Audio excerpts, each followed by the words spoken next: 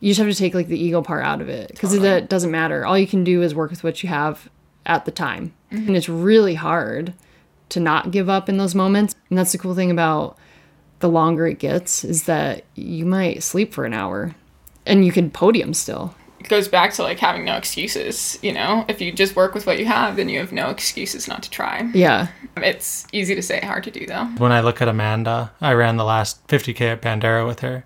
Like, I've never seen someone on a mission like that, even though the golden ticket was going to be gone. Her last like 9 or 10 miles were faster than any men in the field, literally. And I think she like closed in like a 5:30 to move from like 5th to 4th. But she saw a woman like 200 meters ahead, and I was like, hold on. Like, this is scary. And I don't know where you find that. Yo. Hey guys, it's Kat, your host of B-Rad the podcast, and I'm so excited to announce our very first podcast sponsor, Delta G Ketones. When they first reached out to me, I was skeptical, but I'd heard of cyclists taking them and having huge breakthroughs in their performance. And then I saw a few trail runners, a few pro trail runners taking them and swearing by Delta G ketones. So obviously I had to give it a go. What I didn't expect is a huge difference in my sleep and recovery. I always toss and turn. Sleep is a huge thing for me. And I can say that Delta G really helped knock me out. And the cognitive benefits. I've been taking Delta G before a long day of podcasting or before a long day just sitting at the computer, either doing edits, coaching, meetings.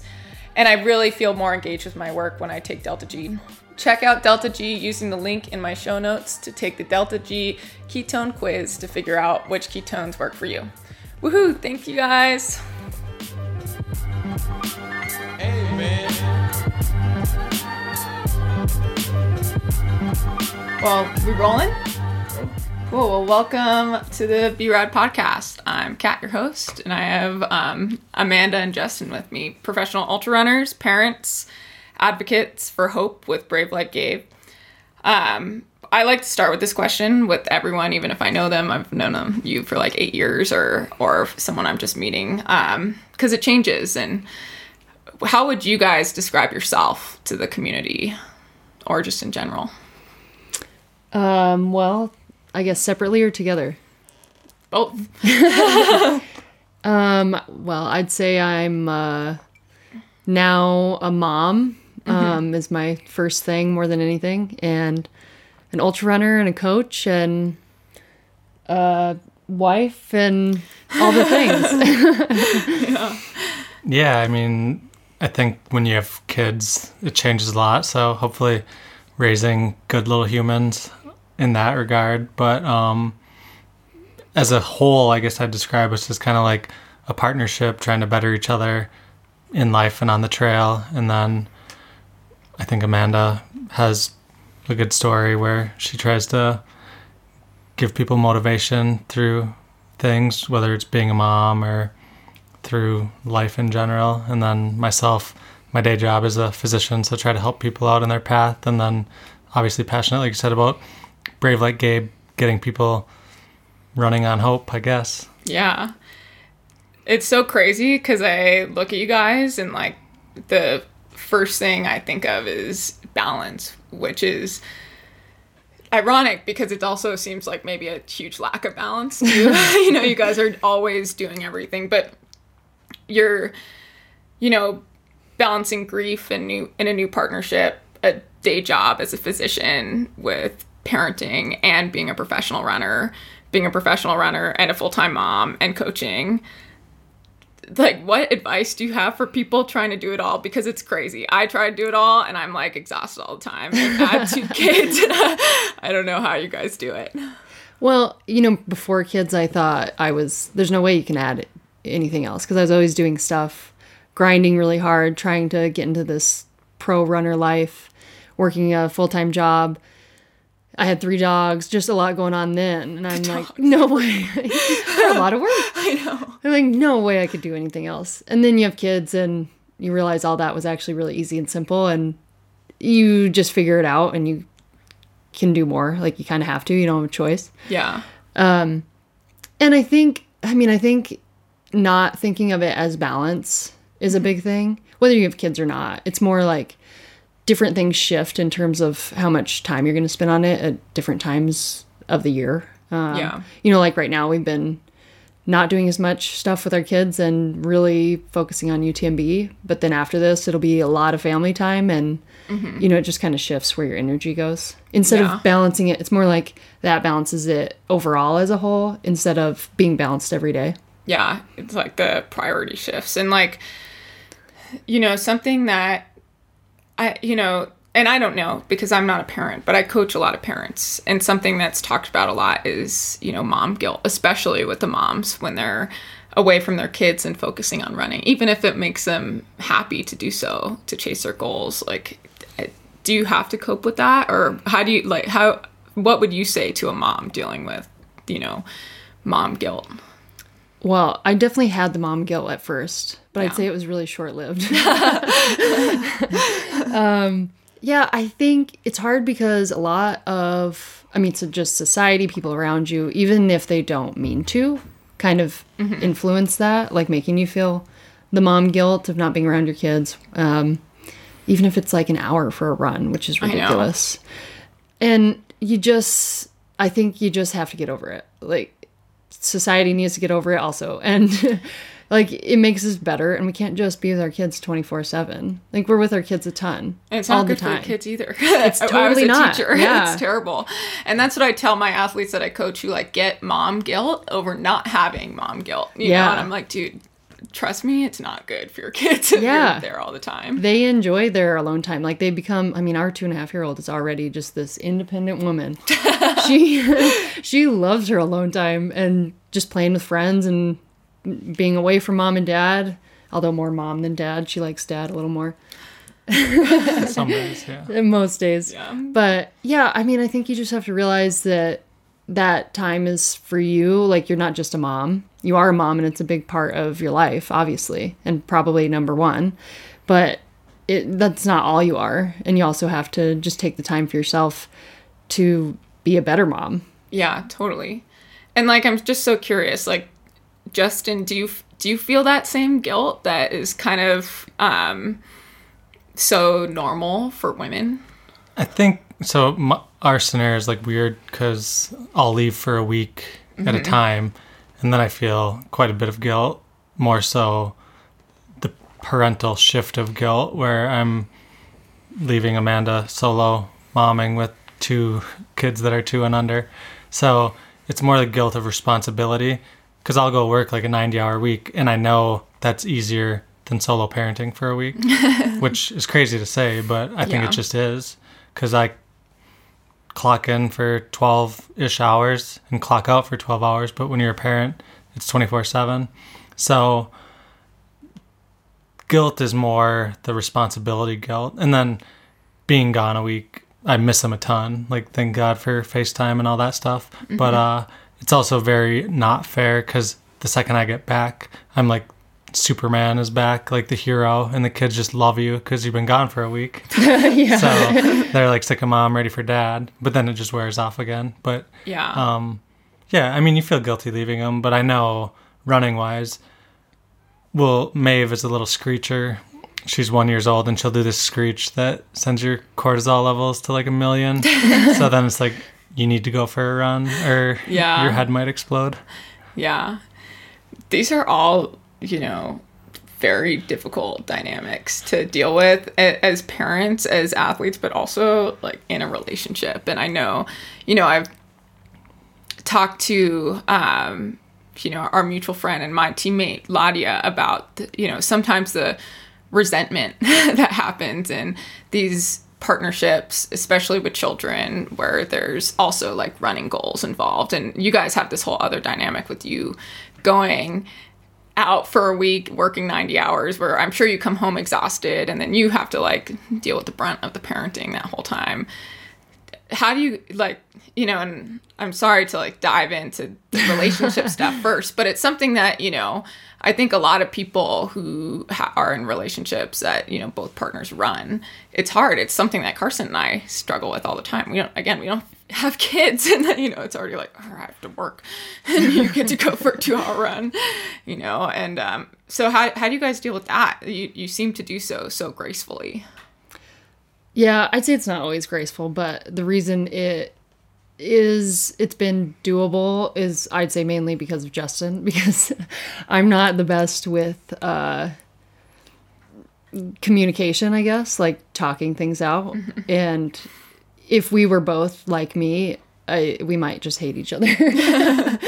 Because you have to just like kind of talk about it, and he's way better at that. And so I think him being able to like bring that up and talk out times that we feel maybe resentment for certain things, like someone parenting more than the other or whatever, then it's all fine after that. But I just like build it up inside and get angry, and then my head explodes. I think a big thing, probably this year, we have a nanny who comes 5 hours a day. So we've probably got to spend 3+ hours a day, like alone together on the trails. We run together almost, I probably do 85% of my mileage with Amanda. And anyone who runs in groups or runs with friends, I call it like your little therapy session. So inevitably, if something's bugging you, it'll like come out on the run and just talk it through. And I think when you're running, you're getting like some weird form of anger out anyway. So it's just like that therapeutic run together and hash out life. Yeah, well, I feel like that, like having the therapy session while you're on a run also just kind of, at least for me, makes me really relaxed and like more open to it. Instead of like, we're sitting here on the couch talking out our feelings, you know? I think there's something to not being able to see the person you're talking to when you're, you know, angry at them. Angry, sad, mad, whatever. Like all of it's just so much easier. It's so much easier. It's like you're self-processing than just letting them in on it. Yeah. I think before we had childcare, it's because we have a nanny now, but our family doesn't live in the state. Neither of our families do. Mine's in Oregon and his is in Minnesota. And we had no help. So we were switching off, and we like never saw each other. So that was a lot harder of a situation. And then, our therapy sessions would have to be like sitting on the couch together instead of during the run. And, you know, it just goes a lot better now with being able to run together and talk it out then, and not both just be sitting at home with the kids who are getting grumpy all day. And But that's another thing, is like most couples that both of them are professional runners do not do 85% of their running together. You know, and it usually, that's because it doesn't work. It's really hard to run with your partner all the time, especially when it's both your job, you know, especially when you both have big goals, because like if one person is feeling like shit and the other person feels great, it's like a, you know, obvious. But you, again, like you guys do it gracefully, and if someone isn't feeling great, you lift the other person up very publicly. And do you guys ever struggle with that, you know, with that, like, you know, training together and also being two highly competitive people? I think I have struggles with it, but not in the competitive sense. Like there's absolutely no, at least on my side, and I don't think on Justin's either, there's no like, oh, you're better than me, that sort of thing. Like I'm not mad about that, but I have days where I'm like, oh man, I really got to pump myself up for this run because Justin is just going to push me hard. Like, I know. Because his easy day is like my tempo effort. So sometimes on those days I have to really like just be like, go ahead of me. And if you want to go up this hill fast, that's fine. I'm walking. And we've done better at kind of doing that. But I don't feel like there's any like competitive upset like in that way. Yeah, and I think for me, I probably overtrained the last 10 years of my life, where coming from like road track background, it's like you have to run 7-minute miles or faster, regardless of the terrain. Whereas now, if I do a lot of training at like a 9-minute mile, like my hopeful pace for CCC is like a 10 to 11-minute mile, which like any road runners, like you're going to go walk 100K, you know? I know. But they don't know what we're going through. Like I used to look at trail and be like, that's pathetic. Like the winner did 15-minute miles. But then like I go try to do that and I'm like, that's not pathetic. You know? When did that shift for you? Because I like, you know, I've followed your progression the last couple years, and I feel like it clicked like maybe in the last year and a half or so. I think just more running together, because like when we run together, we run a lot of 9-minute miles, and there's a lot more like troubleshooting, and like I ran canyons well, I'd say, for me, and it's running 8 to 9 minute pace for 9 hours. It's not running 6-minute pace for 9 hours. And a lot of guys, I think,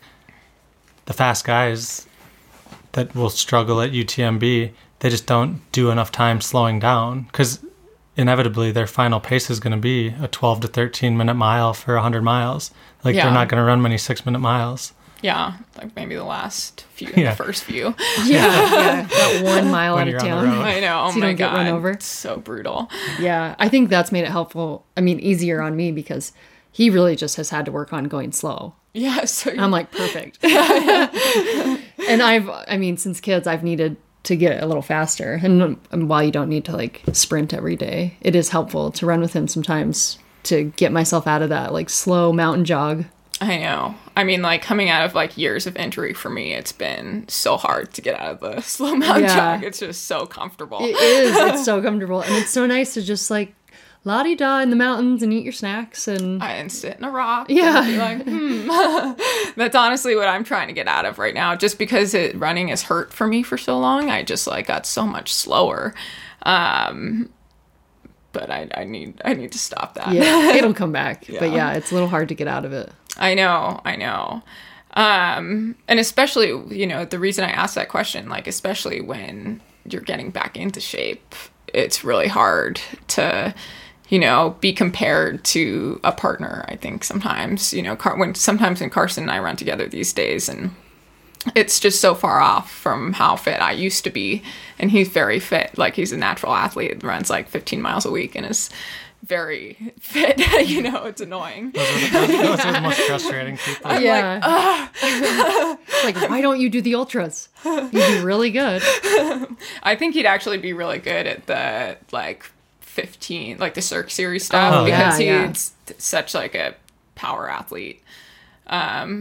That's the fun stuff. Yeah, that stuff actually is really fun. I know. It's kind of nice. I think it's fun because I have no expectations. Like totally. Once you start doing the super long stuff and that's kind of your jam, you don't expect to go win Cirque Series. I know. But so you just go hammer it and have fun. Yeah, totally. And it is like, the best athletes can do it all. And so like working on that stuff is really good for you too. And just like working on being really competitive for 2 hours, instead of like biding your time for 18 before you start racing. Yeah, exactly. Well, I think another thing too with not really feeling that competitive or like being upset if he's doing better, I think it helps that Justin's really good. Like, I think he's had to learn a lot in ultra running, but I know his potential is like so far like up there with like men I would never expect to compete with. Yeah. So it's like, totally. So we're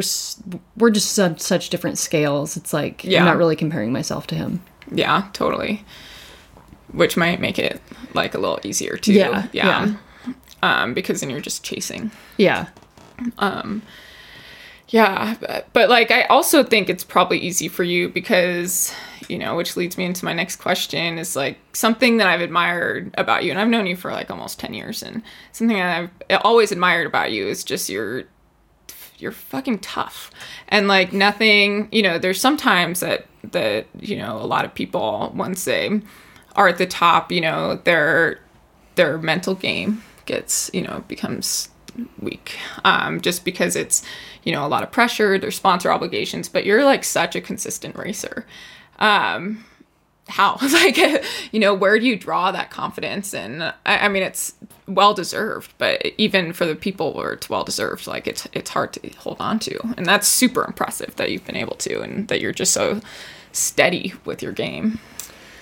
Well, I mean that's very nice of you to say, but I think I've definitely had my moments of the pressure of the sponsorships and kind of dragging in the mental side. But I don't know. I feel like there's been enough life stuff, and not that I've had the hardest life of anyone. There's so many people who've had harder stuff go on, but just the life stuff that happens makes running seem a lot more simple. And like, while it is hard and you have bad days, and I've walked my 100-milers and gutted it out, it's just like, you can still do it and it's fine. And you're like choosing that pain. And so even if it is painful and hard, it's like, it's still something you chose to do. And in the whole scheme of life, it's really not that bad. I think that's what goes through my mind in most cases. I mean, when I got into it initially, when I was younger and faster and kind of learning, I definitely gave up a little easier, but I just made it this rule. So I did run rabbit as my first 100 attempt, and I made it 70 miles and I dropped, and it was awful. It's so awful to drop. I don't know why. It just sucks. Unless you have a bone sticking out, like some sort of injury going on or some health concern. But if you just drop because you're being a baby, it really sucks. And I just never got over it. And I made the decision then that I would never drop if it was just because I was just whining. Yeah. And if it's a health issue, if my bones are broken, whatever, then yeah. But other than that, I'm not dropping. I don't care how long it takes me. I don't care if performance goals are completely out the window, which has happened quite a few times.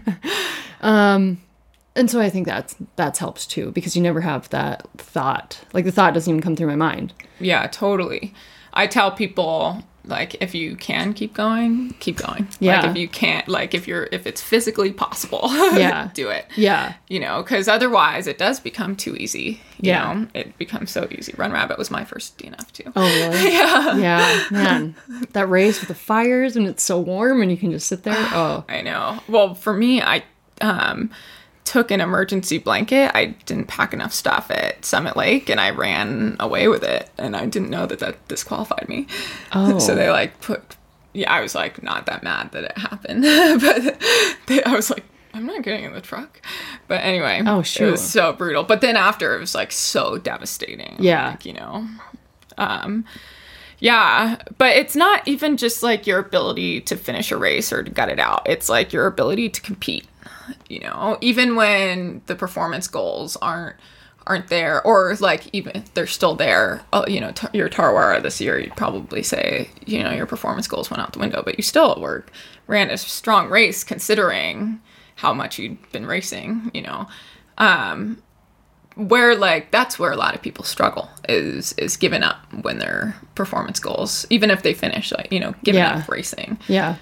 How do you stay in it? Oh, that's a good question. Tarawara was a hard one. Yeah. I think especially because, well, it helped because of my rule of the DNF or not.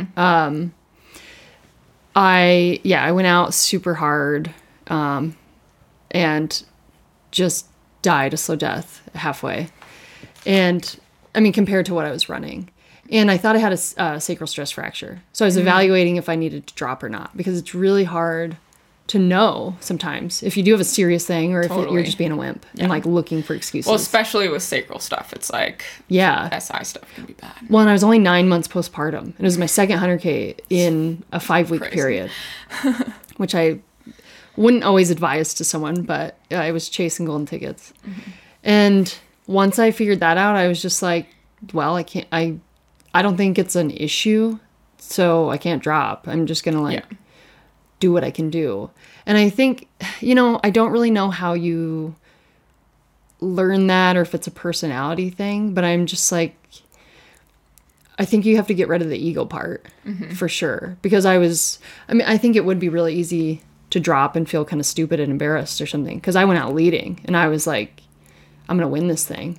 And then I was very far from winning it. Like, I mean, I was walking, just all the things. Yeah. And you just have to take like the ego part out of it, because it doesn't matter. All you can do is work with what you have at the time. And sometimes it changes. And that's the cool thing about the longer it gets, is that you might sleep for an hour and then you get up and you're still fine. Yeah. And you can podium still. Yeah. And it's really hard to not give up in those moments, because it feels impossible. But I think once you're totally fine with just taking the ego out of it and working with what you have at that exact moment, then you just realize that's all you can do. Yeah. Like, so important. Yeah. The ego is like the death of good performance. It totally is every time. And it doesn't mean that you're always going to come back and have this epic finish. Yeah. I mean, you might just walk it. I mean, my 2017 UTMB, I walked into the finish in 31 hours. I think I was still top 20, which is really good, but it was so far away from what I was going for. Yeah. And so that wasn't some kind of epic comeback story at all. I just walked my way to the finish. And sometimes that happens, but yeah, you just have to work with what you have at every moment. And I think, that's important whether you're having a good race or bad race. Mm-hmm. It just helps you kind of stay in the moment and not really worry about what's going on around you. Yeah, and that's like, it goes back to like having no excuses, If you just work with what you have, then you have no excuses not to try. Yeah. It's easy to say, hard to do though. It is very hard to do. It's yeah. like so hard. And I don't know why, but I get this really competitive mode, like a few miles to the finish. Oh, same. No matter where I'm at. Same. It's crazy. It's so fun though, because I'll just like full send. Yeah. And full send might be a 10-minute mile at the time, Yeah. But whatever I have at the time that feels like a full effort is just full send to the finish.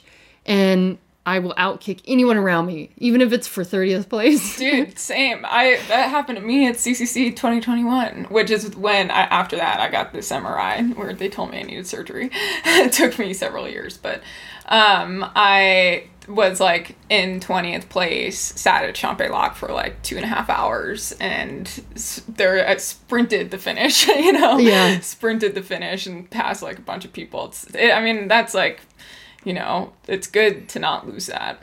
And this is for both of you, because going with the competitiveness and going with, how busy both of you guys are. And like, I find myself packed, my schedule being packed and being too busy, and what seems to fall behind is like the training sometimes. And, I think a huge part of that is, we only have so much willpower. Willpower's like a battery.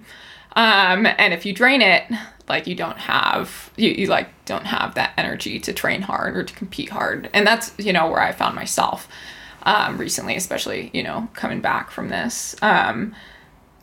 Where do you guys draw it from? Because both of you are so busy. And is it because now that your parents' running has become that break, and so it's like not a willpower thing, or not like you don't have to like source from that well? Or where do you think you guys are able to find like not just the time, but the mental space to train really hard?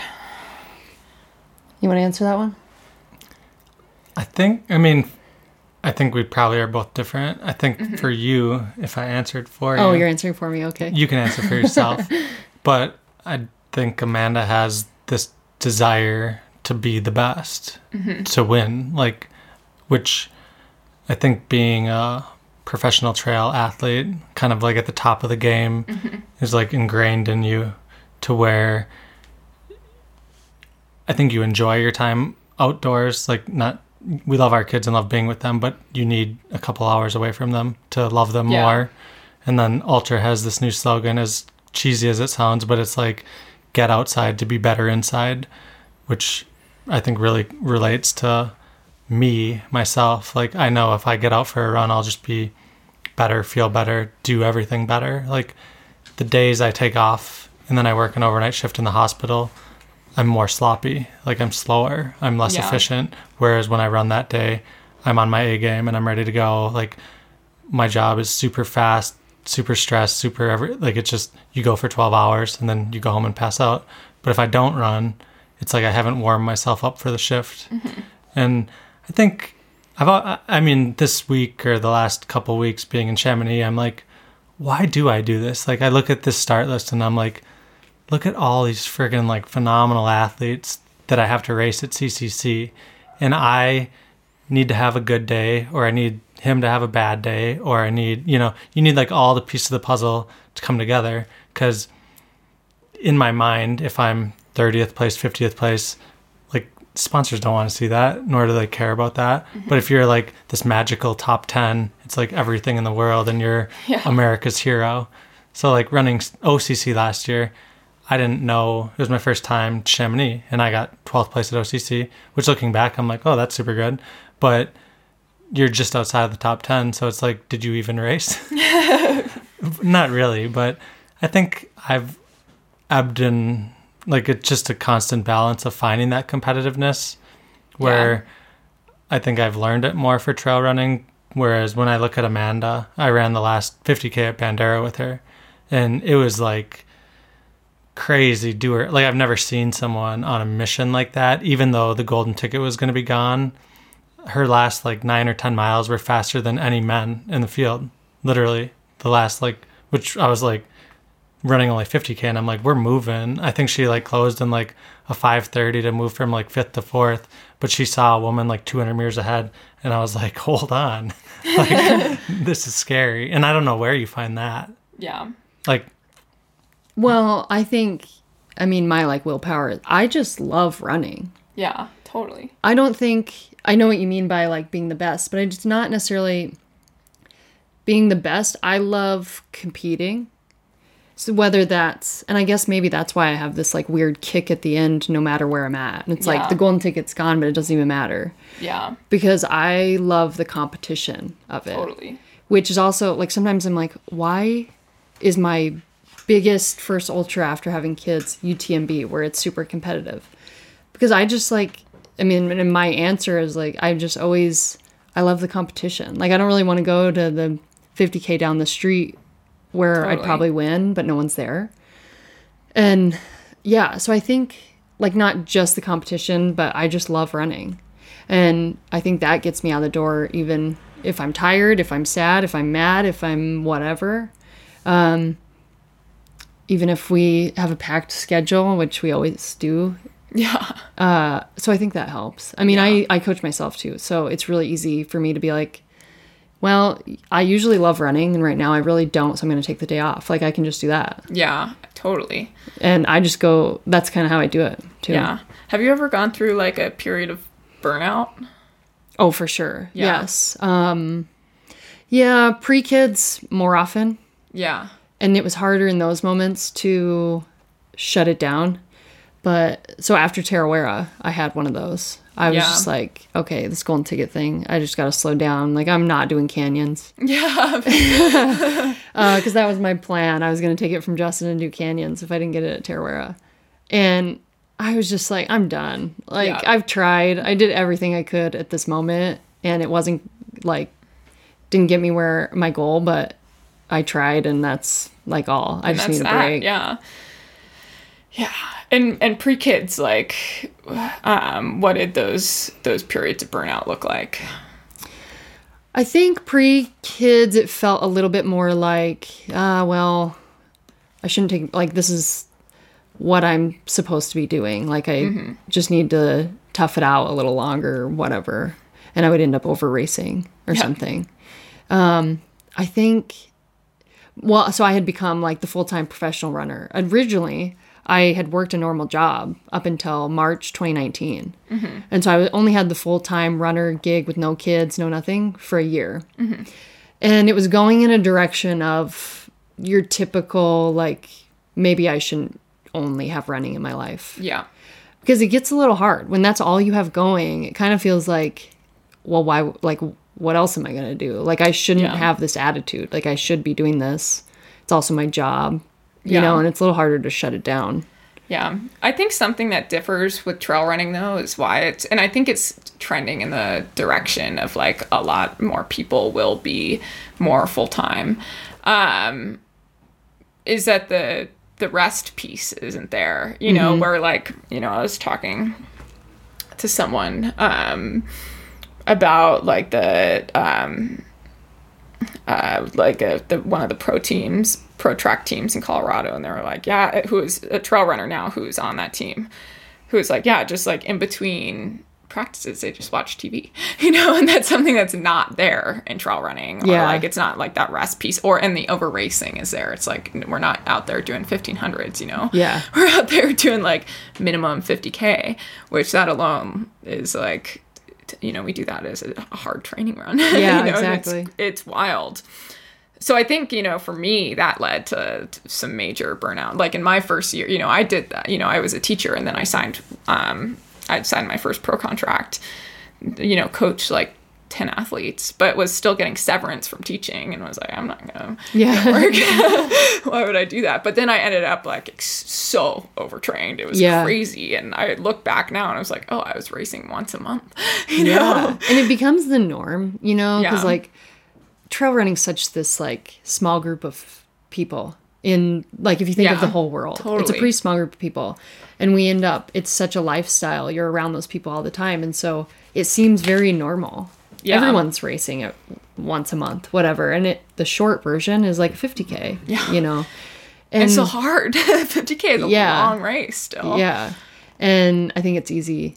I think it can be really easy to burn out. So you just need, maybe not like a job, but you just have to like, build in that recovery factor, or like maybe an activity that is not running, being outside. Yeah. I think I remember when we went on a training run, I think I was telling you I wanted to learn guitar so that I had an activity that wasn't active. Yeah. But then I had kids, and trying to learn guitar went out the window. So. Yeah.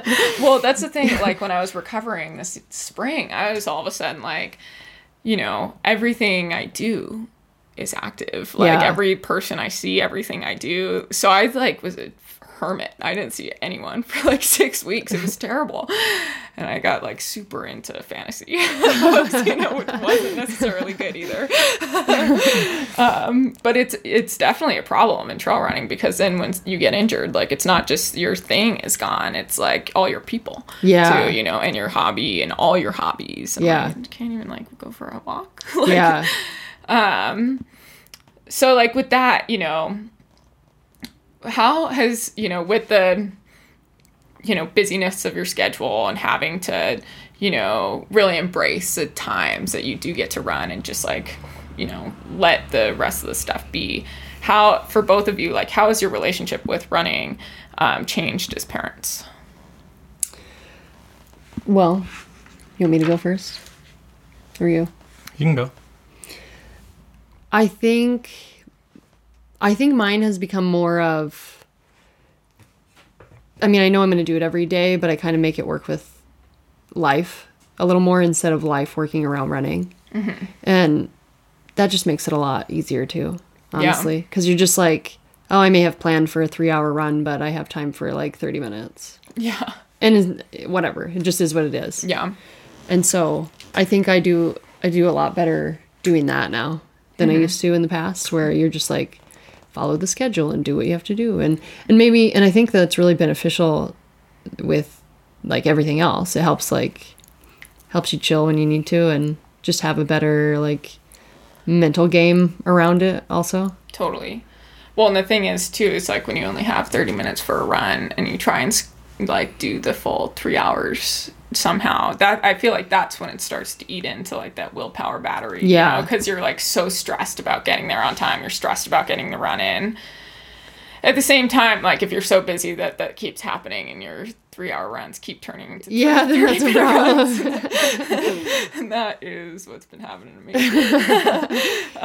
Well, I feel like we definitely had phases of that. Like and sometimes it does go for a month, 2 months, 3 months, and you're like, damn, I gotta change something. Yeah, I know. But yeah, I mean, I think there's a lot of teamwork though. Yeah, there definitely is. It's Saturday, I'll take the kids for 8 hours. Like, you just do what you need to do. Like, do your massage, do your recovery, do your anything, and like get it all in.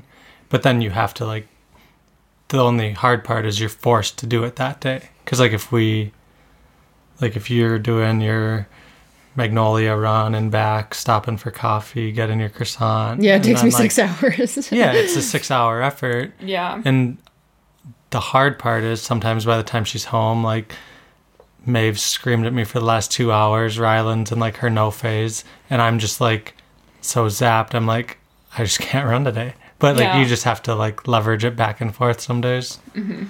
Yeah, I think the teamwork part has definitely helped. Like, not having long days on the same day, or having off days on different days or something. And some days you're at complete exhaustion, and then you have two tiny things just crawling on you and you just want to take a nap. I know. I was going to ask about that, like the parenting post-run. Oh, I'll like beg Rylan to take a nap. I'm like, please, like near tears. No. Yeah. Well, yeah, I remember. So when we went to Bandera this year, it was our 2-year-old's birthday, the day before the race.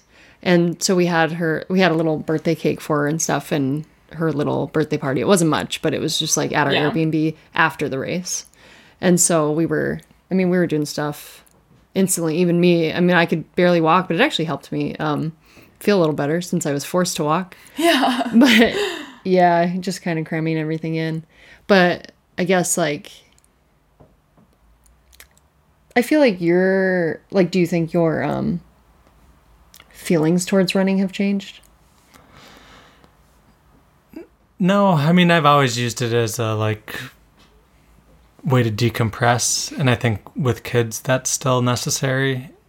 Some days, I think the hardest thing is sometimes I don't want to leave them, and I'm like, you're being really good. Like, let's just hang out and eat bacon and eggs and like chill. And the man is like, let's go, and I'm like, it's like quality time. Yeah. So sometimes it's harder to get out the door, but like sometimes you just need to, and you're like, I'm gonna be an angry parent. In about like 10 minutes, I need to go run. Or, like, because they know they're like really smart and they're really manipulative and they know how to push your buttons exactly.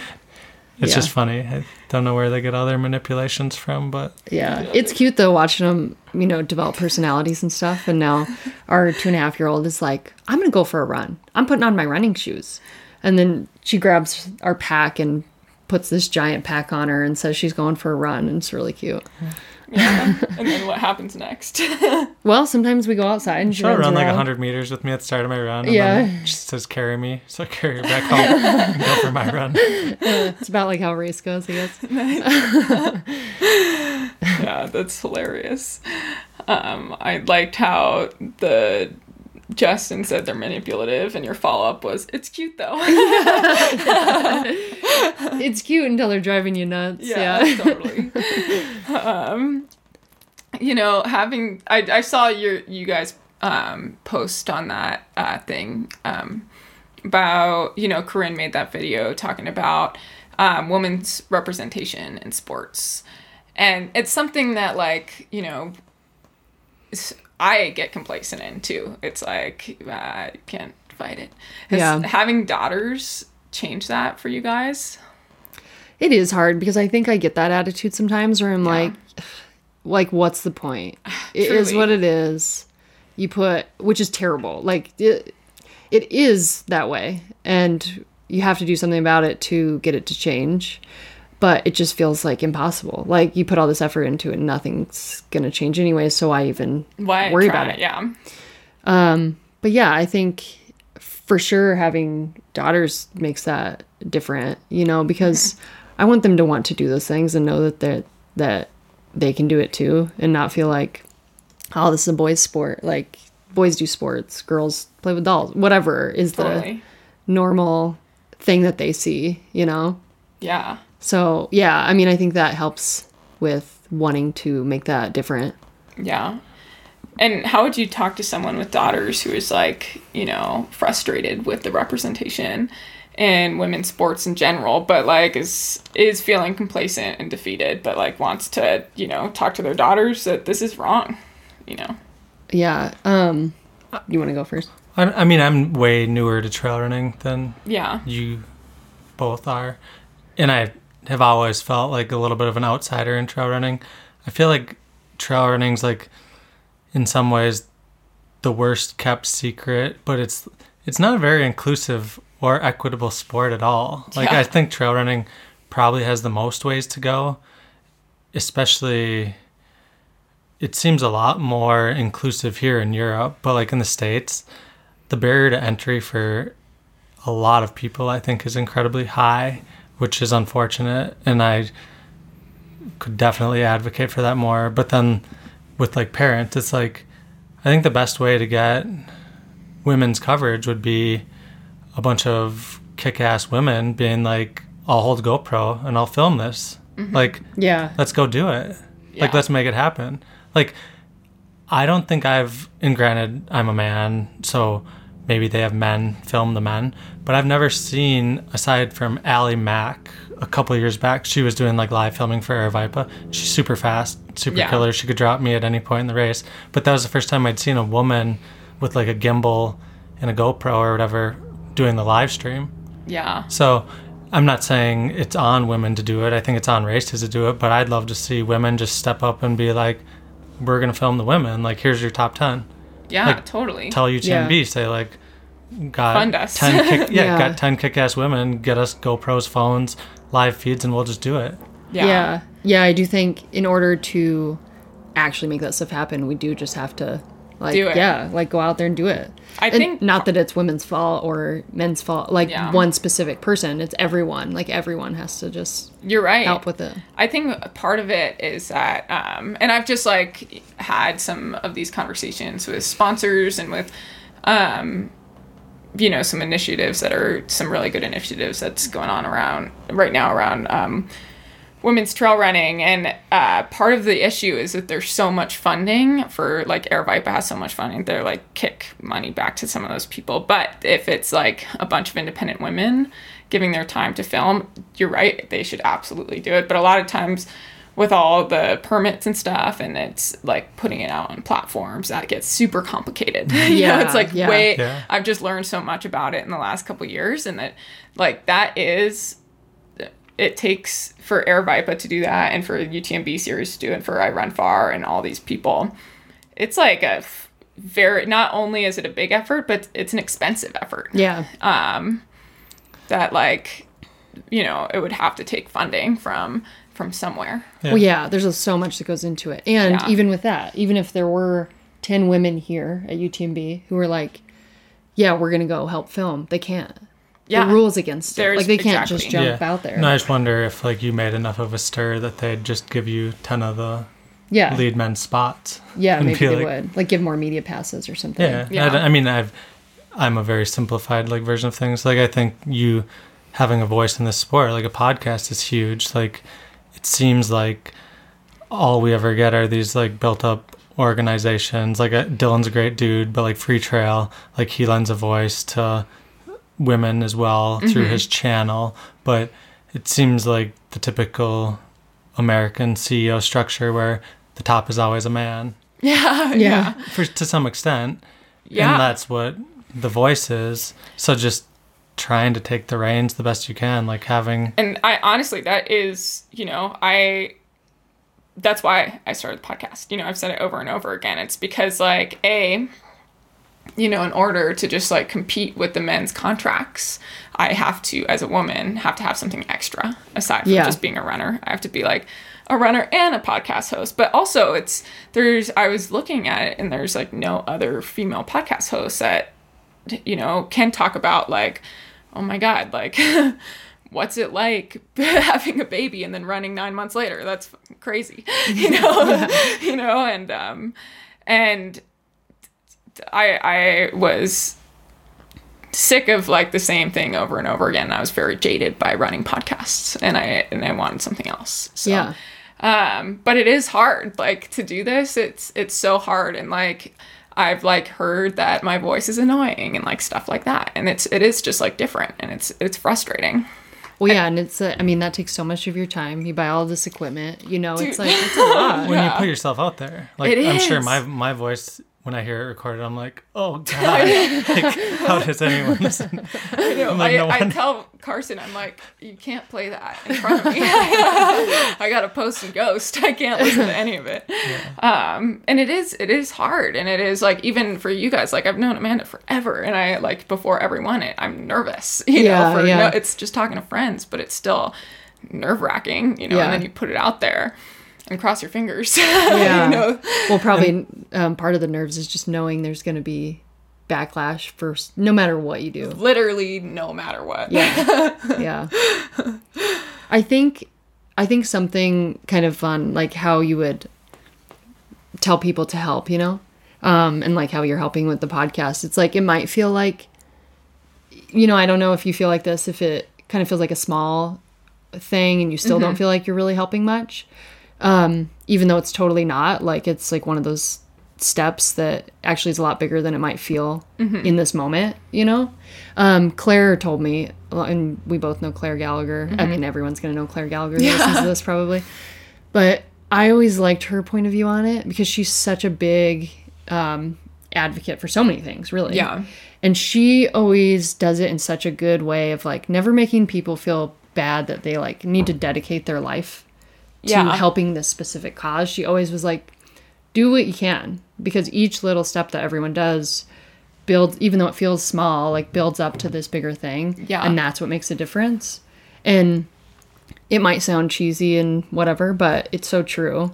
And so any little thing you can do, like the video that we made for gender equality, totally was not, I mean, I was asked to be a part of it. I'm not going to take credit for that at all. Yeah. But I was happy to be a part of it. Matt and Corinne were the ones who came up with it and just asked both of us to be a part of it. And even just those small things, it seems like totally helps. And it is, I do think like that post was not a small thing. I think that was like a big thing actually, but it's true. Like every small thing, the conversations, the like, you know, saying no, that's not okay when it's super uncomfortable, you know, to like even just appear and explaining why, you know, that, because sometimes it's like, you know, it's hard to, some people just don't even understand why it's a problem, you know? Yeah. Like, so what? Yeah. Men's sports are more interesting. Yeah. You know? Yeah, exactly. But it just like, and that is, you know, is a small thing, just saying like, it's not true, you know? Yeah. I do think that like awesome video, you guys, I think that was like a big thing, you know, and it does feel overwhelming all the time to, you know, but that's cool. And I do think that's a really good point. I think that can be taken for like advocating for women's sports to, like the Brave Like Gabe Foundation, you know, which is such a huge movement, you guys. It's, you know, I want to tell you that I have had quite a few interactions with Phil, who you guys know, and he like at Leadville, I ran him in at Twin Lakes just because he's part of Brooks, and he started crying. Like he was just so happy to be a part of it, and he was like, this has already changed my life. And but that, you know, I'm sure sometimes like the little things you guys do with that, you know, the little actions that make up Brave Like Gabe have changed so many people's lives. And then like environmentally too, you know, we travel so much that it's like really terrible, especially Carson and I, but you know, just being like, I'm not gonna like drink this little tiny plastic water bottle from the airplane because this seems awful. So that's an awesome point. Well, we're running out of time here, but one of my favorite questions that I ask guests and what I like to wrap up on is, you know, you guys are both well known for a lot of things, and you guys both have a lot to be proud of. But I like to ask this so we can all get to know you guys a little bit better. And what's something that both of you are proud of that, you know, the audience who knows you might not know? Oh man, might not know. You want to go first? I gotta think for a second. Oh, okay. It can be anything, not running Anything. related. Okay. Yeah. I mean, I think this, whatever, it might be cheesy. I don't care. It usually is. I think I'm just most proud of like having our daughters and just, Yeah. I mean, they're really young, but so far they're good little humans, you know, and hopefully we can keep them that way. Yeah. I mean, in the scheme of life, people do know this, I guess, but I'm proud in life when, like, losing Gabriel, I guess I was able to get back out there and in doing so, meet Amanda. And in relativity, I don't think I could find a better person to be a mom for my daughters, which makes me really proud and excited every day. So Yeah. on top of getting to spend a lot of really great time together, I think the way she manages our family is pretty special too, because she does basically everything from being the travel agent, the race signer upper, reminding me I have bid pickup, to making sure people are tucked in at night, so it's pretty great. Yeah, that's cool. I was like talking or writing these questions actually, and I was like, man, you guys are so cool because you're an example to so many people that there's happiness after the worst thing happens, you know. And I think that's something that a lot of people need to see, you know, and hear, especially, you know, there's for everyone dealing with something with mental health. Like, I lost a really good friend to suicide this year. It's just like, I wish she would have known that there was good after. Yeah. I'm about to cry. Oh, it's okay. You can do it. It's okay. I think, yeah, and like you were alluding to Phil's story, just happenstance, he is someone who is an incredibly remarkable human being and has so much of a story. So that's why Brave Like Gabe has been super, I think it's like the best thing and the worst thing in the world, because when you include yourself in a community of people that are struggling, and he's, for all practical purposes, past struggle onto living like a second chance at life, but it's super hard, and you fall in love with people as friends who still could have a timeline, and you're hopeful we can find a cure, find a treatment, find something, but you don't always. So it's a constant reminder of how fragile a life is, and I think it really keeps you in the now, and I think that's something I'm super appreciative to have, even though it's hard. Totally. I mean, you might not always find a cure, though, but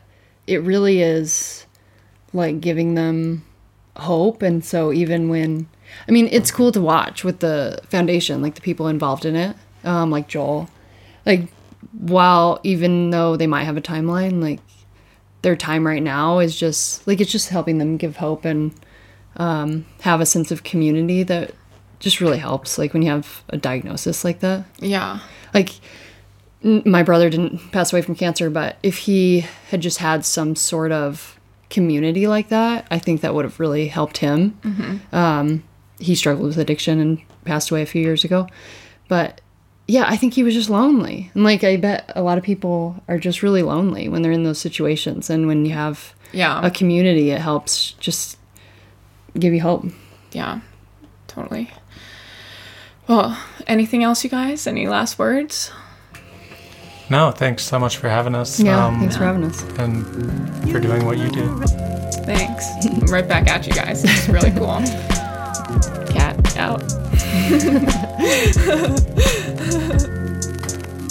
You look around.